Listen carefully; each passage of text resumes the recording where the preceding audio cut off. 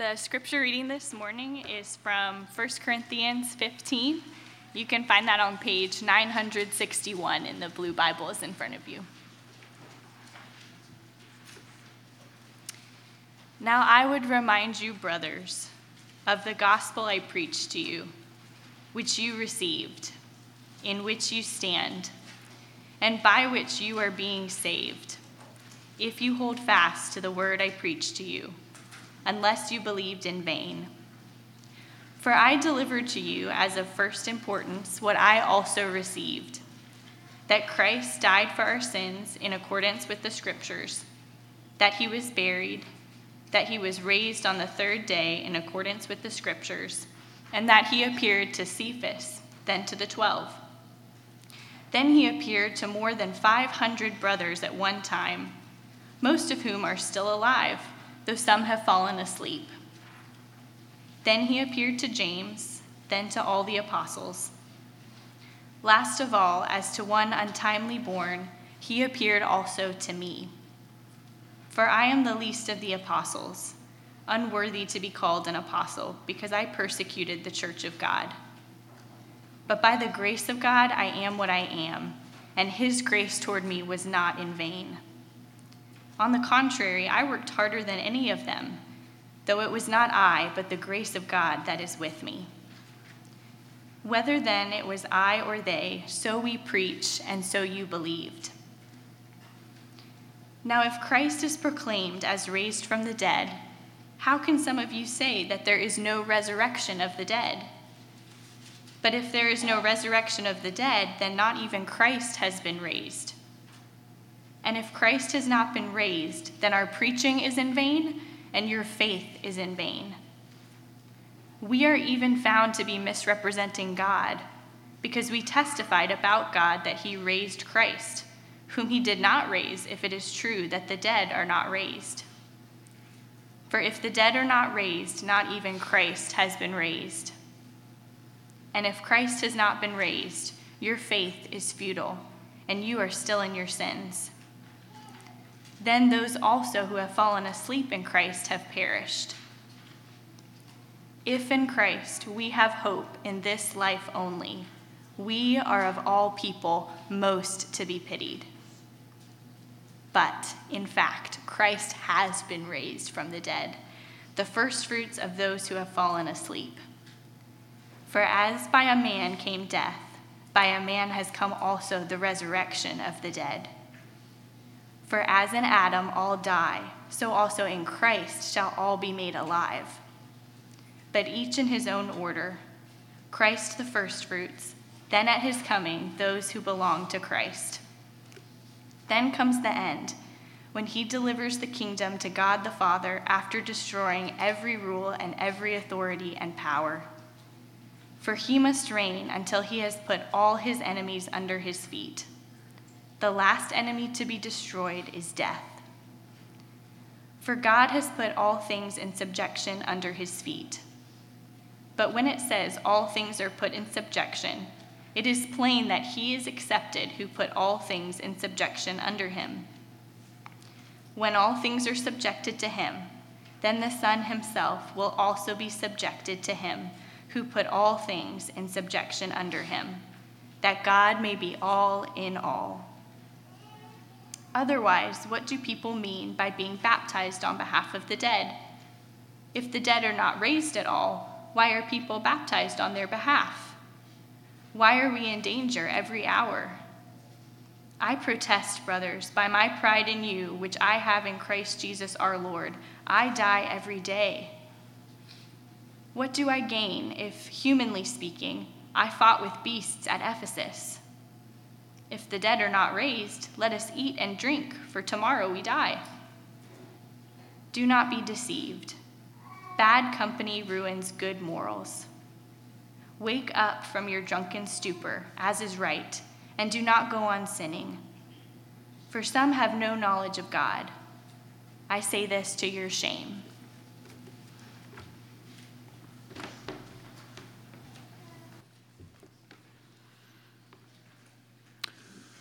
So what makes your life meaningful? What makes you tick? What's the goal of all of this? Why do you do the things that you do? Why do you make the sacrifices that you make on a daily basis? Those are some of the most basic questions that we can ask as human beings. But life doesn't give us much in terms of opportunity and encouragement to stop and ponder them. Whatever answers you might give to those kinds of questions, when we turn to the letter of 1 Corinthians in the New Testament, we see that God's word actually gives us something like an organizing principle for our lives. What we're going to see in our passage for this morning that Tori just read for us is that there is a reality that is so important that it ought to shape everything about our lives. It's more important than our kids, than our spouse, than our career, than our home. It's a reality that gives structure and perspective to every other reality. And it's the fact that Jesus Christ rose from the dead. If you remember, 1 Corinthians is a letter written by the Apostle Paul to an ancient church at Corinth, probably written in the early 50s AD, so about 20 years after Jesus was crucified and rose from the dead and ascended into heaven. And 1 Corinthians is sort of one entry in a back and forth conversation between the Apostle Paul and this church that he had founded some years earlier. We've seen Paul addressing in this letter different issues that had cropped up in the church. And he's also responding to questions and arguments that the Corinthian church has posed to him in their correspondence with him. And so here in chapter 15, we see that the Apostle Paul has now turned from the topic he had been discussing in chapters 12, 13, and 14, the idea of spiritual gifts. Now Paul turns to address the issue of the resurrection. It seems that some in the church had latched onto a terrible misunderstanding. The heart of the matter really is there in verse 12, where Paul asks the church, he says, "Now, if Christ is proclaimed as raised from the dead, how can some of you say that there is no resurrection of the dead?" So some of the members of the Corinthian church were suggesting that there is no such thing as a physical, bodily resurrection of the dead. Now, it doesn't seem like they were saying that there was no life after death. Most people in the ancient world believed that there was life after death. Rather, they were questioning the idea that our bodies will be raised and that we'll spend eternity in a physical form. Well, of course, that teaching that had sort of cropped up, or that belief that had cropped up in the Corinthian church, was counter to the Christian message. So Paul asks, how is it that we can proclaim the resurrection of Jesus, and yet some of you are saying that the dead aren't raised? It just goes to show that they don't understand. They hadn't really grasped the implications of Christ's resurrection, the fact that he had risen from the dead, and what that meant for our lives. And so what I'd like to do this morning is just see two things from Paul's response. We're not going to get much past verse 34 in today's passage, so Lord willing, we're going to take 3 Sundays to think through Paul's response here in 1 Corinthians 15. This morning we'll look at the first 34 verses, and I'd like us to see two things that Paul, I think, argues here. First is the reality of the resurrection. We might say the certainty of Christ's resurrection. And then second, the significance of Christ's resurrection. So he's showing the Corinthians that it really happened, that Jesus was raised from the dead, and then he's unpacking for them what it means for their lives. So first, let's start with that idea of the reality of the resurrection. Look at what Paul says there in verses 3 to 9. We read this. Paul says, "For I delivered to you as of first importance what I also received, that Christ died for our sins in accordance with the Scriptures, that he was buried, that he was raised on the 3rd day in accordance with the Scriptures, and that he appeared to Cephas, then to the 12. Then he appeared to more than 500 brothers at one time, most of whom are still alive, though some have fallen asleep. Then he appeared to James, then to all the apostles. Last of all, as to one untimely born, he appeared also to me. For I am the least of the apostles, unworthy to be called an apostle, because I persecuted the church of God. So the language that Paul uses, even in verse 1, when he talks about the gospel that the Corinthians received, and here in verse 3, where he talks about the message that he delivered, that language, that verbiage of receiving and delivering was commonly understood as indicating something that had been sort of passed down fully intact. This was a body of teaching here that Paul understood that the Corinthians had received from him and that he had passed on. And he understands that this particular sort of body of teaching is of first importance. And he says there is a truth that is of first importance, that gets sort of top billing in our belief. And so what we have here in the very beginning of 1 Corinthians 15 is an incredible glimpse into the confession of the earliest church. Right, here is what Christians have believed from day one of the New Testament era. Sometimes you'll see there'll be some kind of new movie or new novel out that'll suggest that, the church, sometime in 400, 500, 600 AD, depending on people's history, the church kind of conspired together to create this myth about Jesus just because they wanted to control people. Usually the movie has Tom Hanks or Nicolas Cage in it, right? And there's a big sort of conversation in the wider society about how all this stuff. What we have here in 1 Corinthians 15 is a letter written, attested beyond any sort of historical doubt in the 50s AD, so 20 years after all of these events happened. And here Paul is telling us, look, this is what all Christians believe. Like, this is what we see to be of first importance. First, he says, Christ died for our sins. Christ. That's the Greek word for the Hebrew concept of Messiah, an anointed king. God had promised his people that he would send them a ruler who would come and rule over them and save them. And he's speaking of the Lord Jesus here. Christ, he says, died for our sins. The king came just as God had promised and didn't conquer with a sort of military victory, but actually gave up his life on the cross. Why did he do that? Did he do that to be a good example of self-sacrifice and love? Not primarily. Paul says he died for our sins. He gave up his life as a sacrifice, as a substitute, standing in our place, taking on himself the punishment, the wrath of God that we deserve for our sins. Christ died for our sins. Paul says this is of first importance. But not just that, he was buried. We know that he was placed in a previously unused tomb owned by a wealthy follower named Joseph.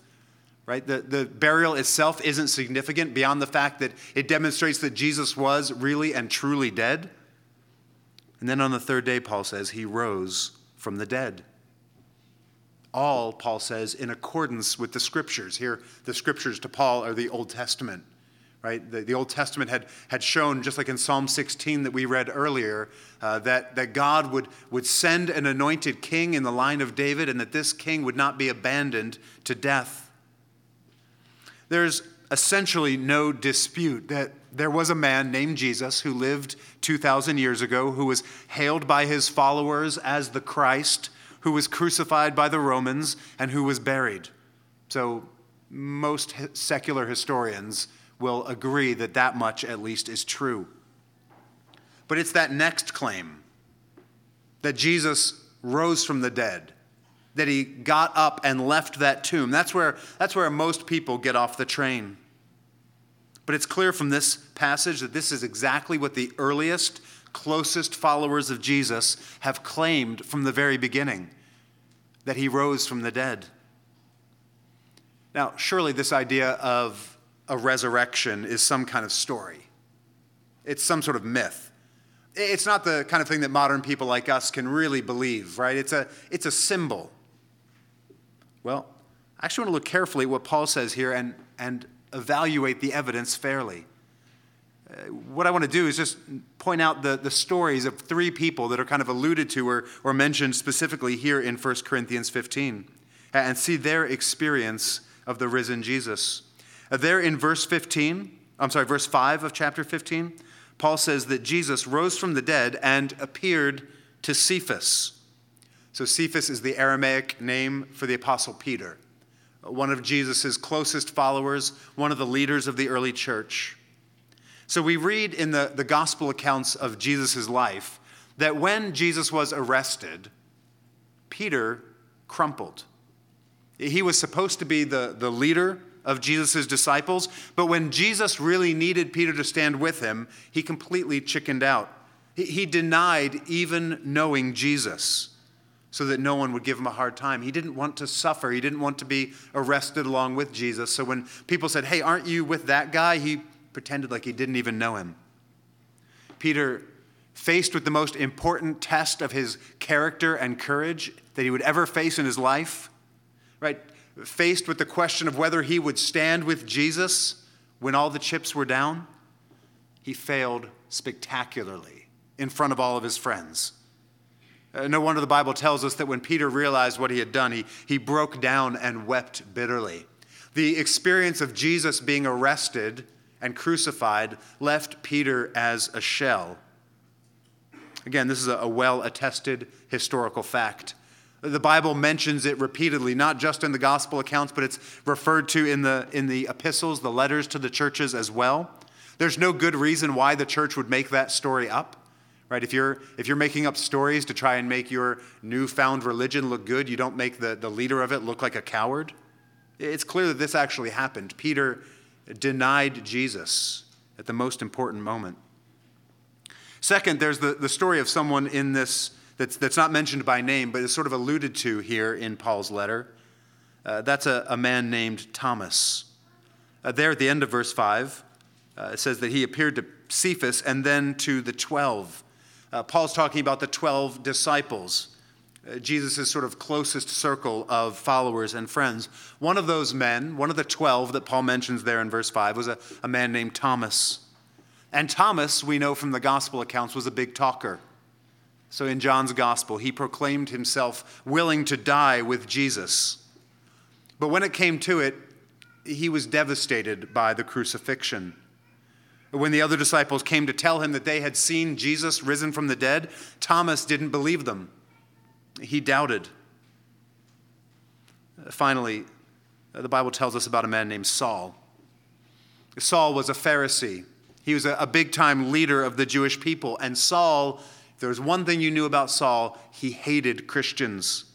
He hated everything they stood for. He hated the lie that they told about Jesus. And so he persecuted Christians in Jerusalem. He had them killed. He had them arrested. He even went to the governing authorities and got permission. He got traveling papers so he could go to other cities where Christianity was starting to take root and try to persecute the churches there. He wanted to destroy the church, whatever it took. So you have these three men. You have Peter, a cowering coward. You have Thomas, a skeptic who doesn't believe that Jesus rose from the dead. And you have Saul, a violent opponent.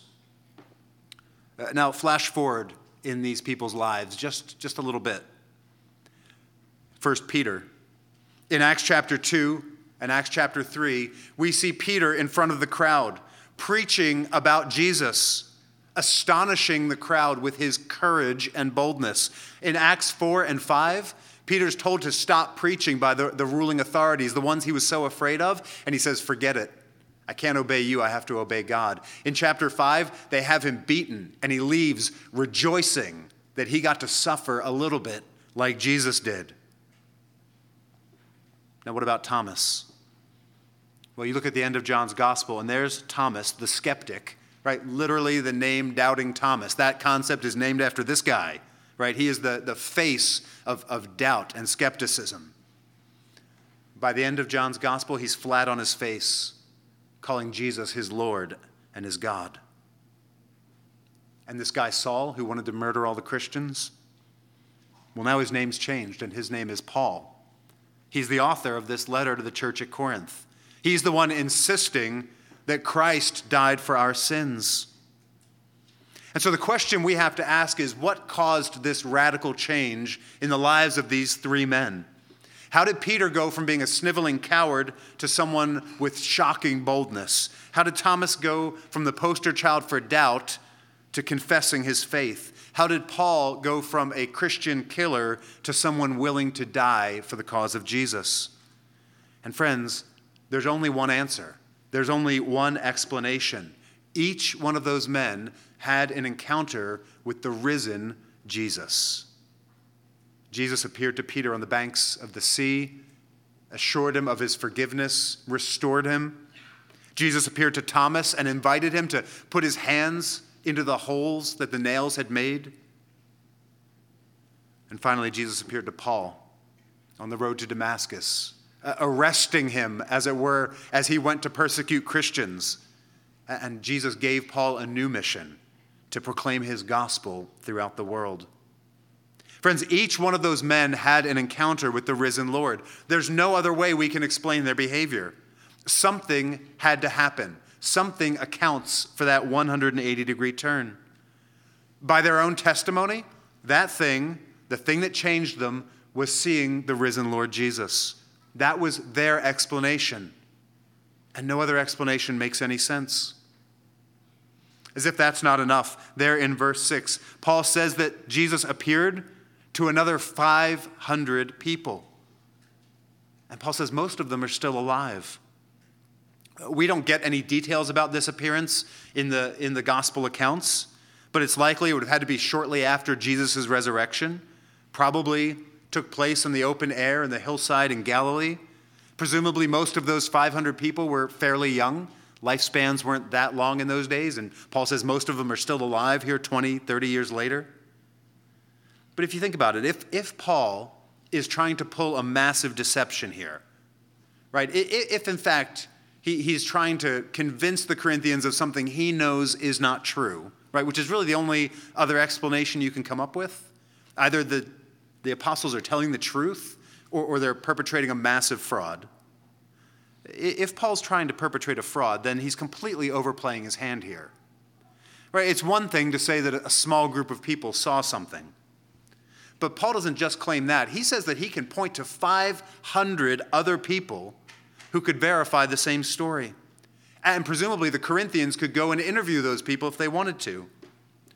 So Sir Norman Anderson, a 20th century English lawyer who wrote a book about the evidence for Christ's resurrection, he said about Paul's words here, he says, this is one of the most significant statements in the whole of the New Testament.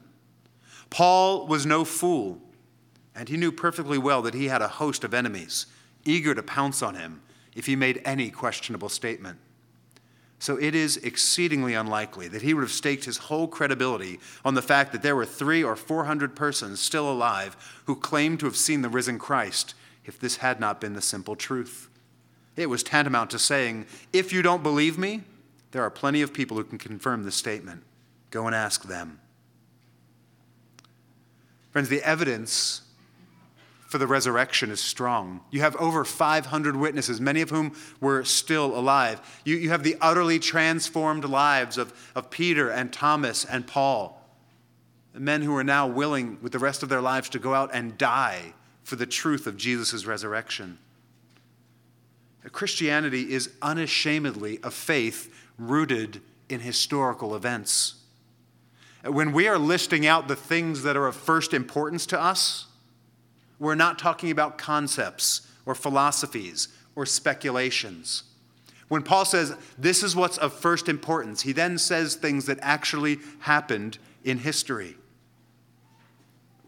We have copies of this little book called Your Verdict on the Empty Tomb by Val Grieve that we would love to put in your hands. So this book it's simple, it's clear, it's accessible. It just lays out for you the historical evidence for the resurrection. It imagines a sort of trial of sorts where we put the evidence on trial and come up with a verdict. So we have a bunch of these copies actually out in the lobby. We would love for you to take one. Actually, it would take as many as you could usefully employ. So if you know someone who would benefit from thinking through this, if you yourself would just love to brush up on it or think about it, there's really no more important question than did Jesus literally, truly, physically get up out of the grave? And so we think this book is a helpful resource. So that's the reality of the resurrection. We spend time establishing that fact because nothing else matters if that's not true. Let's move on now and look at the significance of the resurrection. What does it matter? Why does it matter? Paul addresses the topic both negatively and positively.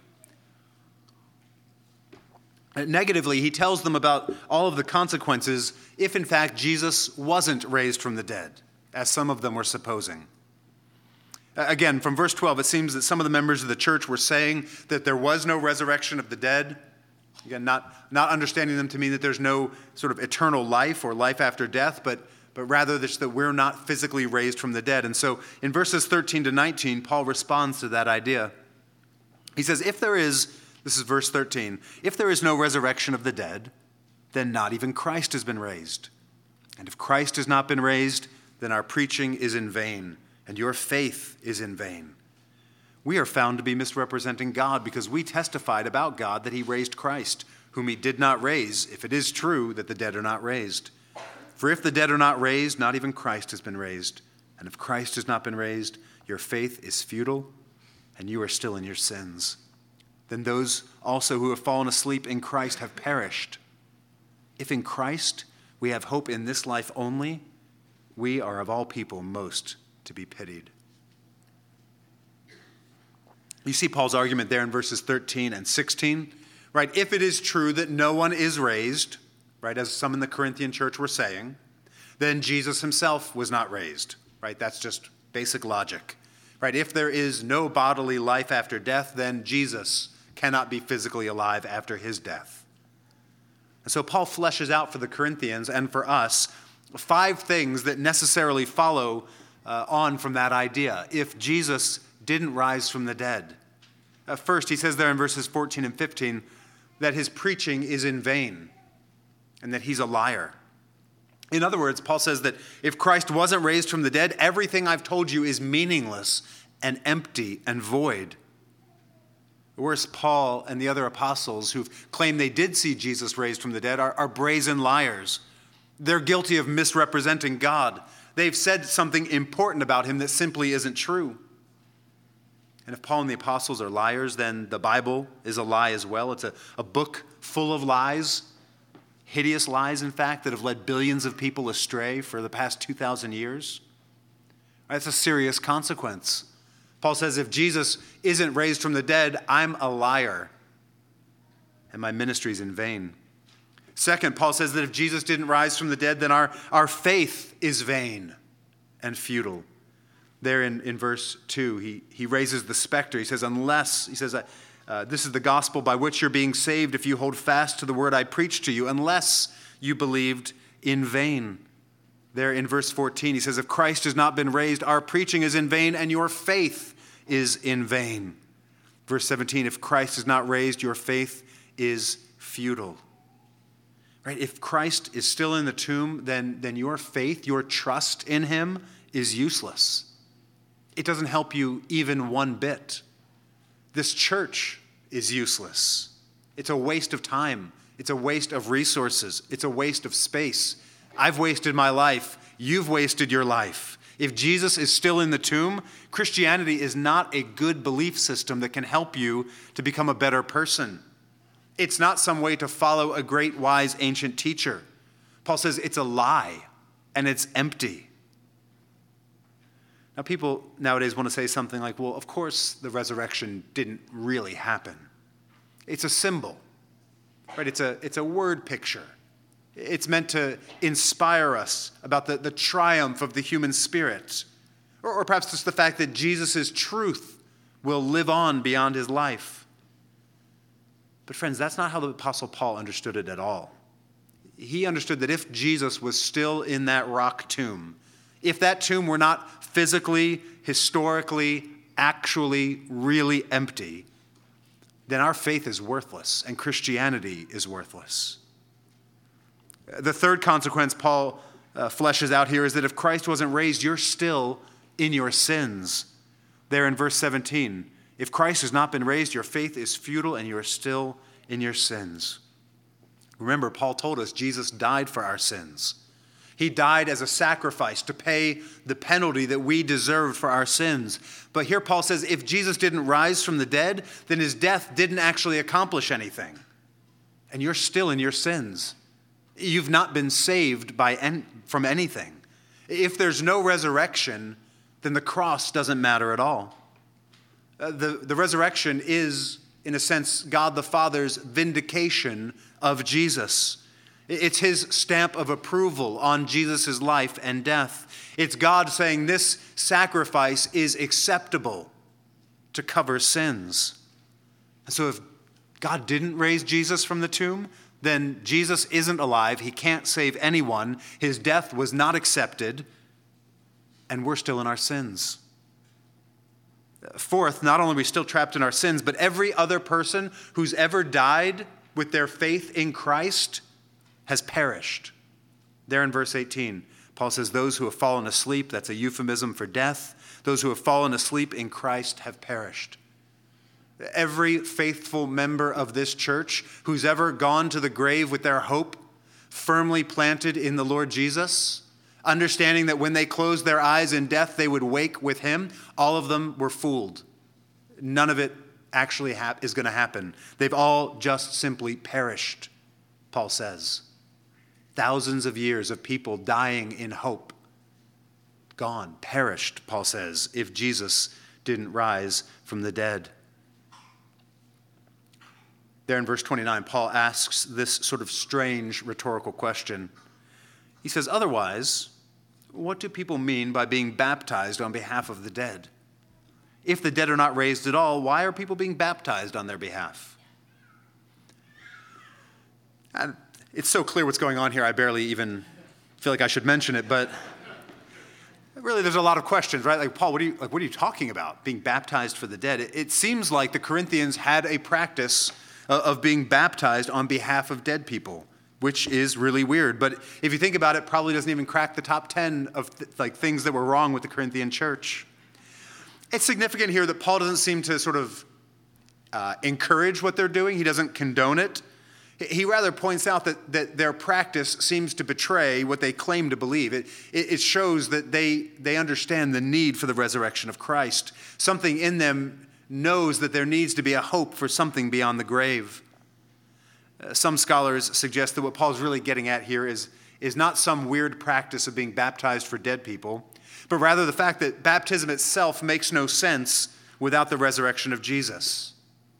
In this case, what Paul's talking about when he says the dead, it's actually not some other dead person, but it's our own sort of dead bodies, our bodies that are going to the grave. Right? Why are you getting baptized, Paul asks, for this body that's on its way to the grave permanently, right? What does that make sense if Jesus himself wasn't raised?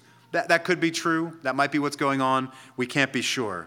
But what's important is Paul's trying to show them that even their own practice makes no sense if they don't believe in the resurrection.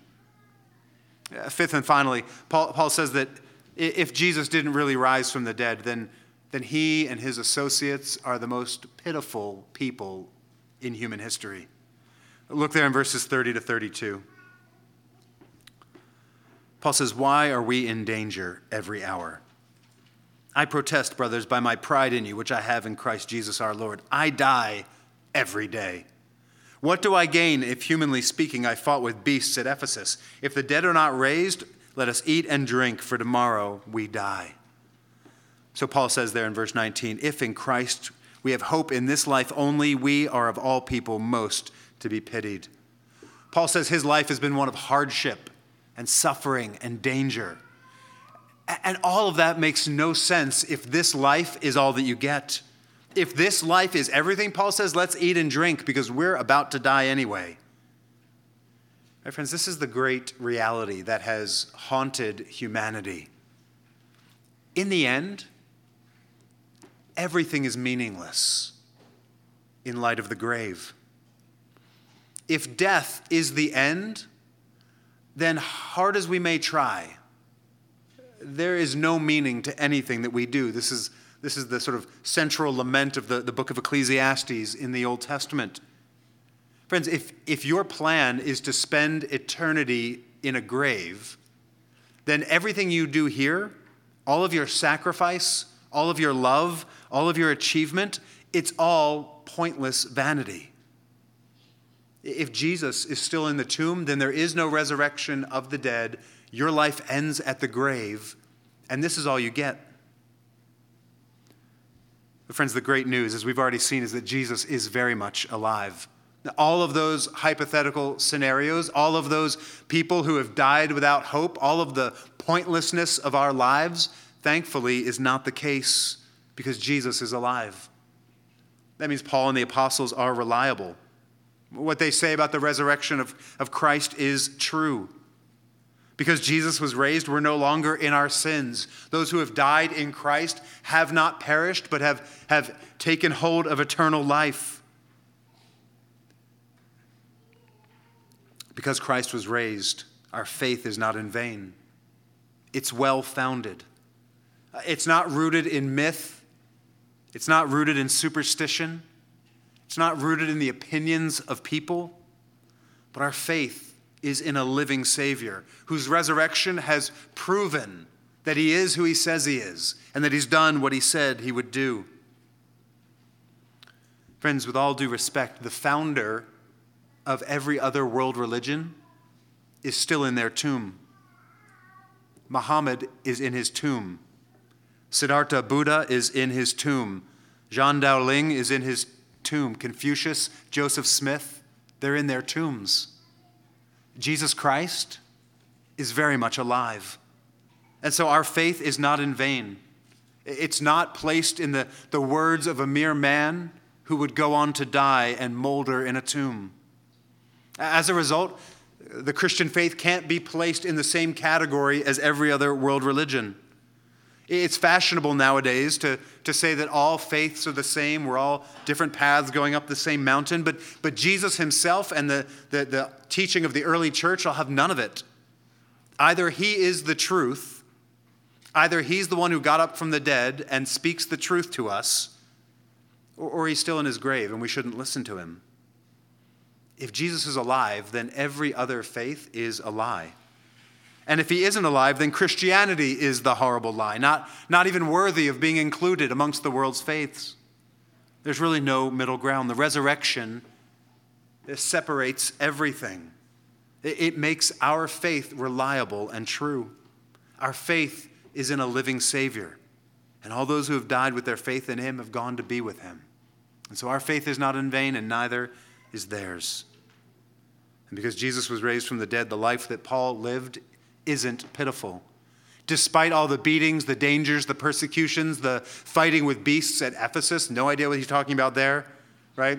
Dying every day, Paul understood that his life was well spent. Friend, your life, your service, your love, your sacrifice is well spent because it's not going to terminate at the grave, but will echo into eternity with Christ. Paul points out here 5 terrible things that would be true if Christ were still in the grave, but thankfully none of them are the case there in verse 20. But in fact, Christ has been raised from the dead. All of those worst case scenarios are not in play. In the rest of the passage, he moves to unpack some of the other implications of the resurrection. There's so much in this chapter, as I said, we want to take 2 more sermons to think about it after this week, Lord willing. But for today, with the verses in front of us, let's notice 3 more things that Paul shows us, 3 wonderful things that Paul tells us are true because Jesus really did rise from the dead.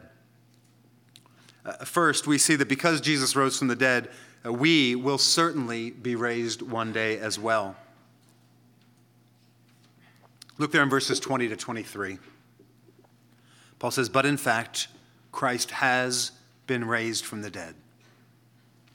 The first fruits of those who have fallen asleep. For as by a man came death, by a man has come also the resurrection of the dead.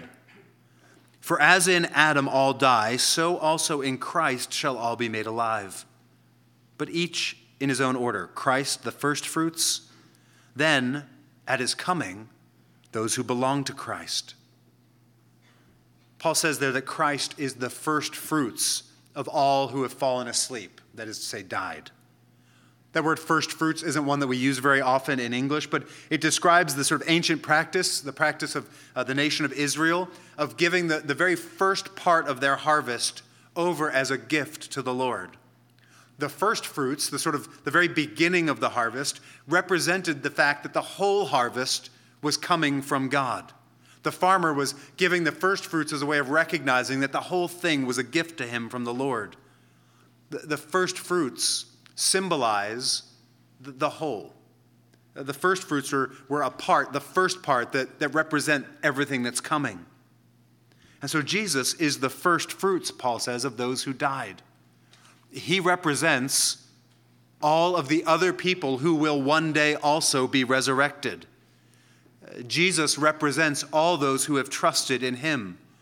Just as surely as he was raised, Paul says we also will be raised with him. Just like the first fruits of a crop gave the farmer confidence and surety that the rest of the crop was coming, Paul says the fact that Jesus has been raised from the dead means that we're going to be raised from the dead as well. Paul reminds us that Adam's sin brought death into the world and that we have all died in Adam. And he says in the same way, Jesus' resurrection brings resurrection for all who belong to him. Those who put their trust in Jesus have an unbreakable unity with him. That's what Paul's talking about a bit in Romans chapter 6 that we read earlier, that we're in Christ, united to him. And because he rose from the dead, we know that one day when he returns at his coming, Paul says there in verse 23, we also will be raised from the dead. Because it's a historical fact that Jesus rose up from the grave, it will also one day be a historical fact that we will be raised as well. Lord willing, in a couple of weeks, we'll have a chance to think more about what that resurrection will be like. At the risk of spoiling it, it's really good news. One day, the risen Jesus will return, and he will claim his people, and he will raise them from the dead, and he will destroy all opposition to God. And we know that's true because of the resurrection. The second thing that Paul points out here is that now because Jesus rose from the dead, we have the power and the motivation that we need to pursue holiness in our lives. Look there in verses 32 to 34 where we read this. If the dead are not raised, let us eat and drink, for tomorrow we die. Do not be deceived. Bad company ruins good morals. Wake up from your drunken stupor, as is right, and do not go on sinning, for some have no knowledge of God. I say this to your shame. Again, if Jesus is in a tomb somewhere and this life is all that you get, and you're dead in your sins, and your faith is futile, then you might as well go all in trying to get as much pleasure as possible out of this world, because you are on the clock. Paul reminds the Corinthians that bad company ruins good morals. This was a common phrase, actually, from a secular poet and playwright. Paul seems to be saying that look, those who claim that there's no resurrection, there in verse 12, the ones he mentions, they're having an impact on your character. Right? This bad company that you're keeping, these people in the church who are teaching lies, it's destroying the sort of moral fiber of the church. These people, Paul says, have no knowledge of God. And so you shouldn't listen to them. Paul seems to be drawing a line between this theological commitment that they have, that there's no resurrection, and all of the sin and selfishness that he's been addressing in the church for the past 14 chapters. Like he's saying, it's bleeding over into the way you're living your lives. You're living like people who actually believe there's no resurrection. So he tells them there in verse 34 to sober up, to not go on sinning. It's a fairly simple idea. I think most of us have learned to live our lives now in light of the future. We understand it's not wise to spend every penny of your income, but you save because you want to be prepared for the future, whether that's retirement or paying for kids to go to college or buying a house. Right? If you're a student and you're heading off to college, you might not want to sink a lot of money into buying a fancy new car that you're not going to need in the near future.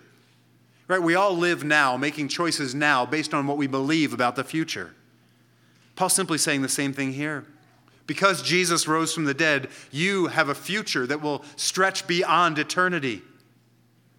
And so no sin, no drunkenness, no immorality, no greedy hoarding of your money, no bitter quarreling with others over things that don't matter, no selfishness, no anger, no gossip, no self-pity. None of that, Paul's saying, will make any sense in light of the future, in light of eternal life.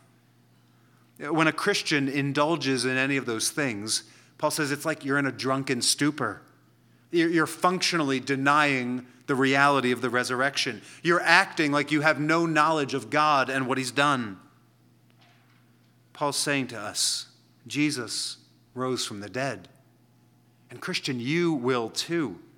And you can be sure that at that time you will not be glad that you wasted even one moment of your time on all of these things, all of these sins.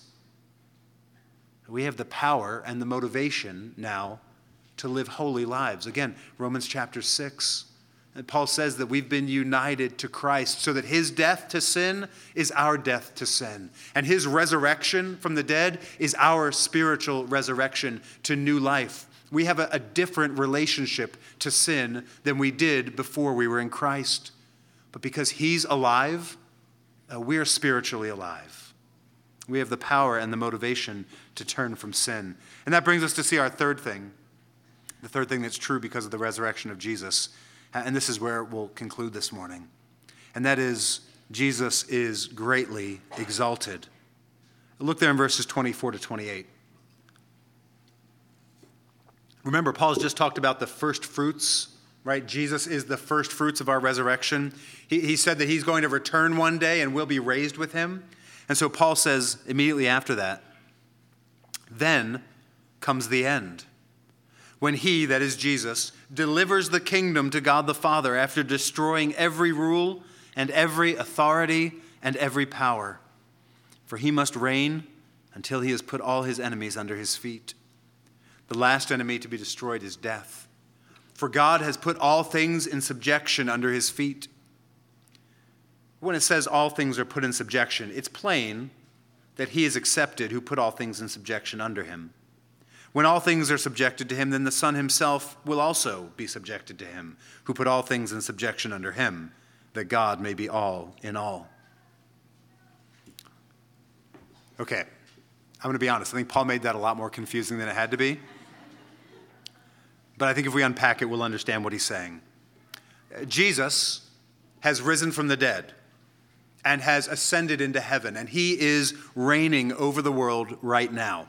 That's what Paul refers to there in verse 25, where he says he must reign until he has put all his enemies under his feet.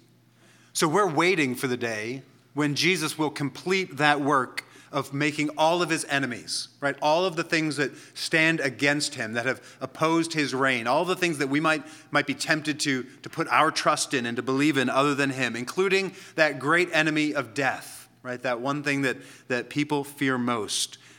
We're waiting for the day when Jesus comes and puts all of those enemies, sin, death, under his feet and makes them a footstool. God the Father, it says, has put everything in the universe, except himself, of course, under Jesus' feet, there in verse 27.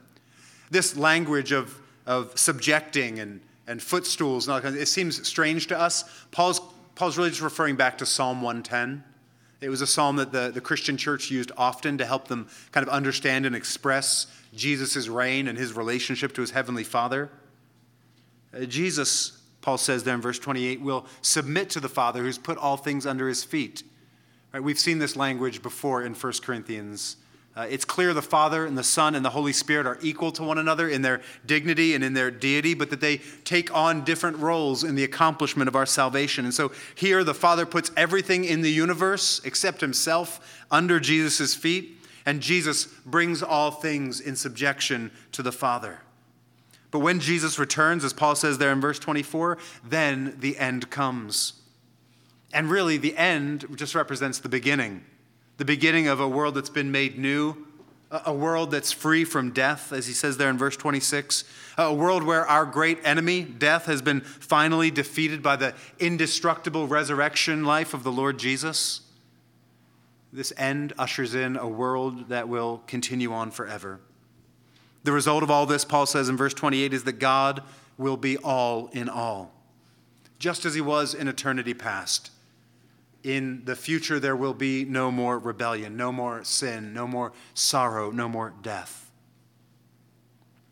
There's obviously a lot more we could say about this. That's, again, why we're going to take a few more weeks to work through this chapter. But for now, the big takeaway for us is that Jesus has been raised from the dead.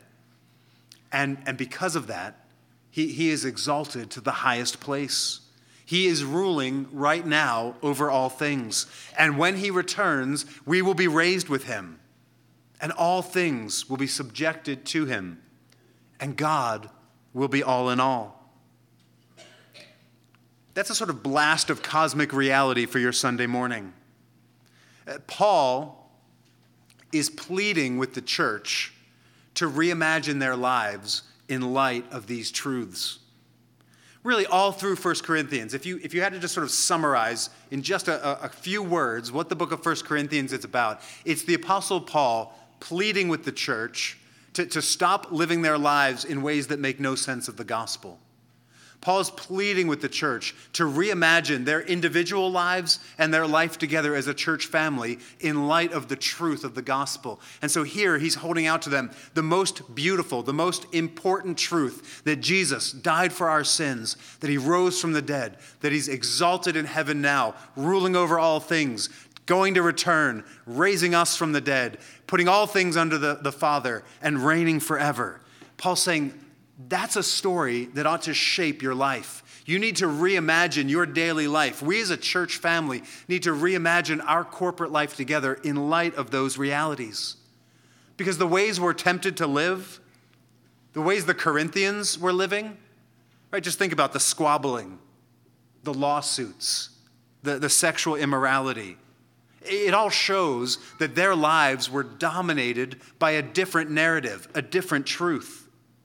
So Paul is pleading with the Corinthians, recalibrate your life according to this good news, according to the fact that you have a Savior who died for your sins and who rose from the dead, and who's coming back for you.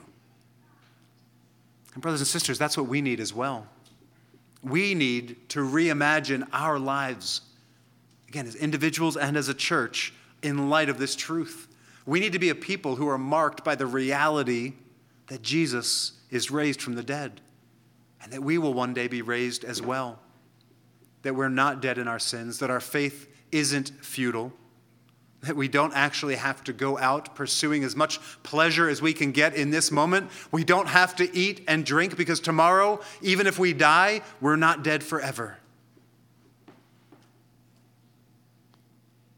And you know, God's actually given us a way to do that as a church family. He's given us a way to reimagine our lives week in and week out, right here and right now. And that way is the Lord's Supper.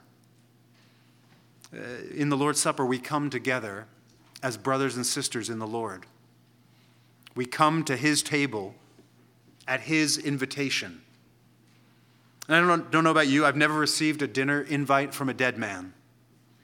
I've never shared a meal with someone who's still in a tomb. And so here at the table, we have before us the elements, the bread that represents the body of Christ broken for us, the wine that represents his blood shed for us. But we're also holding out the hope of the resurrection as well. Because we come to the table not to remember a dead man, but to commune with a man who is very much alive. Here at the table, the risen and ascended and ruling Lord Jesus invites us as his people to come and have fellowship with him, to celebrate the friendship that we have with him, to rejoice in the salvation that we've received from our sins because of his broken body and shed blood.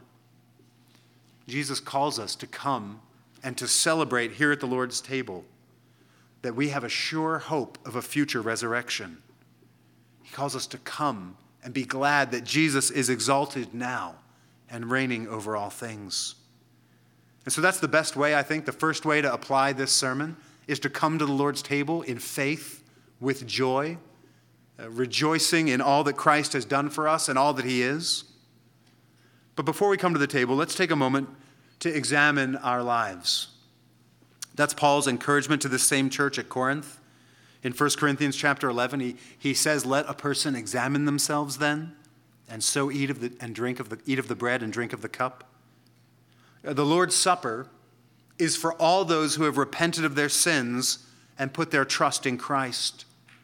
That's normally demonstrated by obeying Jesus' command to be baptized, and to be connected to a local church in membership. Friends, it's a very broad invitation. If you've had a bad week, if you've sinned, if your faith feels frail, if you're anxious, depressed, and unworthy, well, then come to the table. The Lord has given you this gift to strengthen your faith, to nourish you with the gospel. But it's not something to be taken lightly. If you know yourself not to be a Christian, first let me say how glad we are that you're here with us this morning. You're a very welcome guest. We'd encourage you not to participate in this meal by coming forward, because it would be a celebration of something that's not yet true of you. Instead, we'd encourage you to think about what it is that Paul said to the church at Corinth, that the most important thing is that Christ died for our sins and rose from the dead. We'd encourage you, friend, to turn from your sin and to trust in the Lord Jesus and hopefully celebrate this meal with us at some point in the future. If you claim to be a follower of Christ, but if your life is marked by a sin that you have no intention of turning from, or if you insist on holding on to bitterness against a brother or sister in Christ, so that it actually calls your profession of faith in Christ into question, well then, friend, do what Christians do. Repent. Turn from your sin and come to the Lord's table. But if you won't, then you shouldn't come. Instead, we'd encourage you to talk to one of the elders after the service. Let us help you. So we're going to take a moment now to confess our sins to the Lord in accordance with Paul's instructions. And then we're going to sing and we're going to celebrate together.